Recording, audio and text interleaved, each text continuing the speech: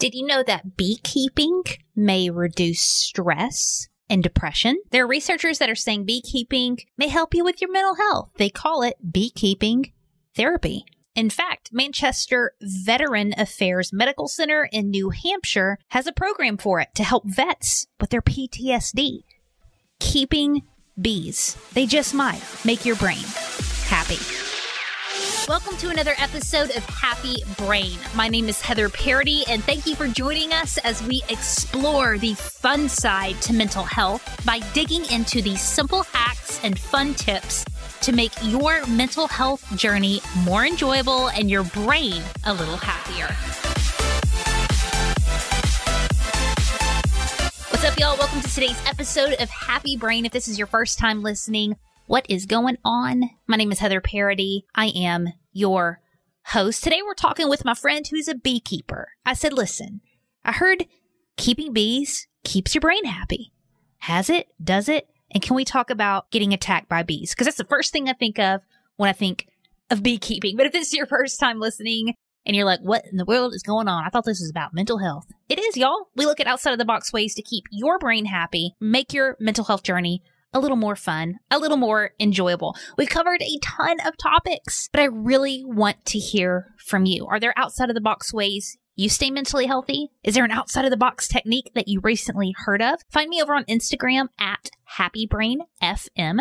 Slide into my DMs and give me your tip. I'd love to learn from you about how your brain stays happy. Now, we're going to talk to my friend Junaid Ahmed, who, side note, is the coolest human ever. He's really in the tech space, to be honest with you, but he's always posting pictures of him beekeeping. So I reached out to him. I said, Junaid, break it down. What is beekeeping exactly?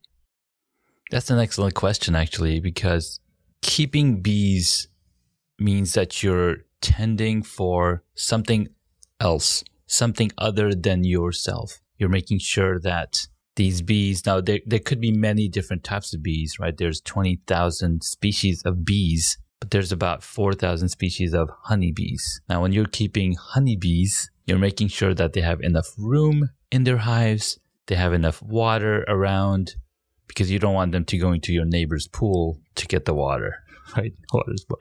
So you want to make sure there's pool. So you're keeping bees. You're basically they call it bee husbandry, because the job of a husband is to make sure that everything's provided for their family, for the home. And mostly bees, the worker bees, are all female bees. The queen bee is a female bee. The male bees are called drones, and they only show up when there's a sense of the hive is going to collapse or the hive needs to split. Well, they need something. So just to back it up, keeping bees meaning we're tending for them, making sure that they have the safe space to grow their hives. All right, y'all know I got to ask off the bat. Isn't he worried they're going to sting him? I'm not worried if they're going to sting me, because they have a couple of times in the past 3 years. Okay, no. I'm not talking about a little sting. I'm talking about a bee attack. You know what I'm talking about in those movies when all those, like, the bad guys get a beehive thrown at them? I'm sorry, I'm a 90s kid, y'all. But seriously, aren't you worried about that? No, they will not, because number one, bees are very gentle animals because they tend to the hive. If there's no food, not only one bee dies, the entire hive dies. You know, they say hive dynamics, because bees are very selfless, because they want to make sure that everybody is fed, right? That's why they go out and go to these flowers and nectar, and they bring back food for the entire colony, because they want to make sure the entire hive survives. They don't see me as a threat unless I really bother them. Like if I'm standing next to the hive and I'm just being quiet and observing them and not being in their business, they're perfectly fine. Oh my goodness. Can we press pause real quick? How do you get into a bee's business? Well, if you're, being loud, you're shaking the box around, they're like, why are you doing this? Because we've got babies in here. They're sleeping. They're growing. All right, y'all. Don't be getting into no bees business, okay? Can we talk about the baby bees? How cute is that? Baby bees. And bees are selfless? Gentle?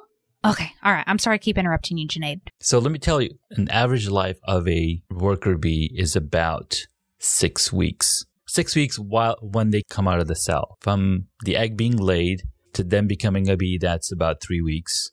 And then after that, they do another 4 to 6 weeks. And they have different jobs. So as soon as they come out, the nature to create beeswax. So they're constantly creating beeswax and, creating new room to grow the hive. And then they also have duties. They have different duties. So they'll do the cleaning jobs. So they're cleaning out the cells ready for the next crop. And then they're also helping. And then as they grow older through the weeks, then their final stage is when they go out of the hive and collect the pollen and collect the nectar. And then it'll eventually die outside. All right. So the mental health piece, let's get back to that because I'm getting all sidetracked. What do you think the reason is? Why do you think beekeeping helps with mental health? Going outside, you're being outside in the nature. And I think that's also shown to help with depression. With the nature, getting some fresh air, outdoor activities, you're moving around, gardening, hiking, beekeeping. It creates that sense of belonging, sense of purpose. And beekeeping does that for you because not only is it looking into your, it's best suited for your physical abilities, because, we've got arms, you could do a lot with it. It also helps build self-esteem, confidence, because you're not only providing for yourself, you're providing for the bees. And the honey that's created, it's going to help people around you with allergies, right? So you're going out providing honey to your neighbors, like, hey, this is local honey. That's going to help with your seasonal allergies, because what happens when we have blooming flowers in spring? We're sneezing, we're coughing, we got watery eyes because sometimes we're allergic to the pollen in the air. So the bees help with that. Now, Junaid, as I mentioned before, is incredibly busy, very, very busy person, but he makes time for this. How come? How has keeping bees made your brain happy? Like just you mentioned, I've got a busy life. I'm doing so many things. Well, this is my time when I get to spend with the bees. I'm taking care of something else. I'm making sure that we have some good honey from the season so that my kids can, benefit from it, and the neighbors and relatives. So it's my time to feel purposeful for myself, I guess. So it's kind of like my meditation, if you say. So, like, you love running, you're going out, you love running and going out. You love talking to people like all of us. And sometimes it's just those little things that really help, elevate you. Y'all, make sure you connect with Junaid. It's at Super Junaid on all social media platforms. It's linked in the show notes along with his podcast, Hacks and Hobbies, and the article that I referenced in the intro. Check out the show notes. Let's get back to Junaid. Is there any last thoughts about beekeeping that you want to share? Even though bees are domesticated, we still need more beekeepers, because the more beekeepers we have, the more bees are kept safe, the more help it's going to do with the entire world. Because if you saw the bee movie, if bees stopped working, we wouldn't have food on the table. That's it, y'all. Now listen, whether it is tree camping, goat yoga, or keeping some bees, I hope you take some time for yourself today, my friends, and make that brain of yours happy. Thank you for listening to another episode of Happy Brain. If you enjoyed this, make sure you hit that subscribe button wherever you listen to podcasts. And if you have an extra second, leave us an honest review over on iTunes or your Apple podcasting app. And until next time, my friends, keep that brain of yours happy.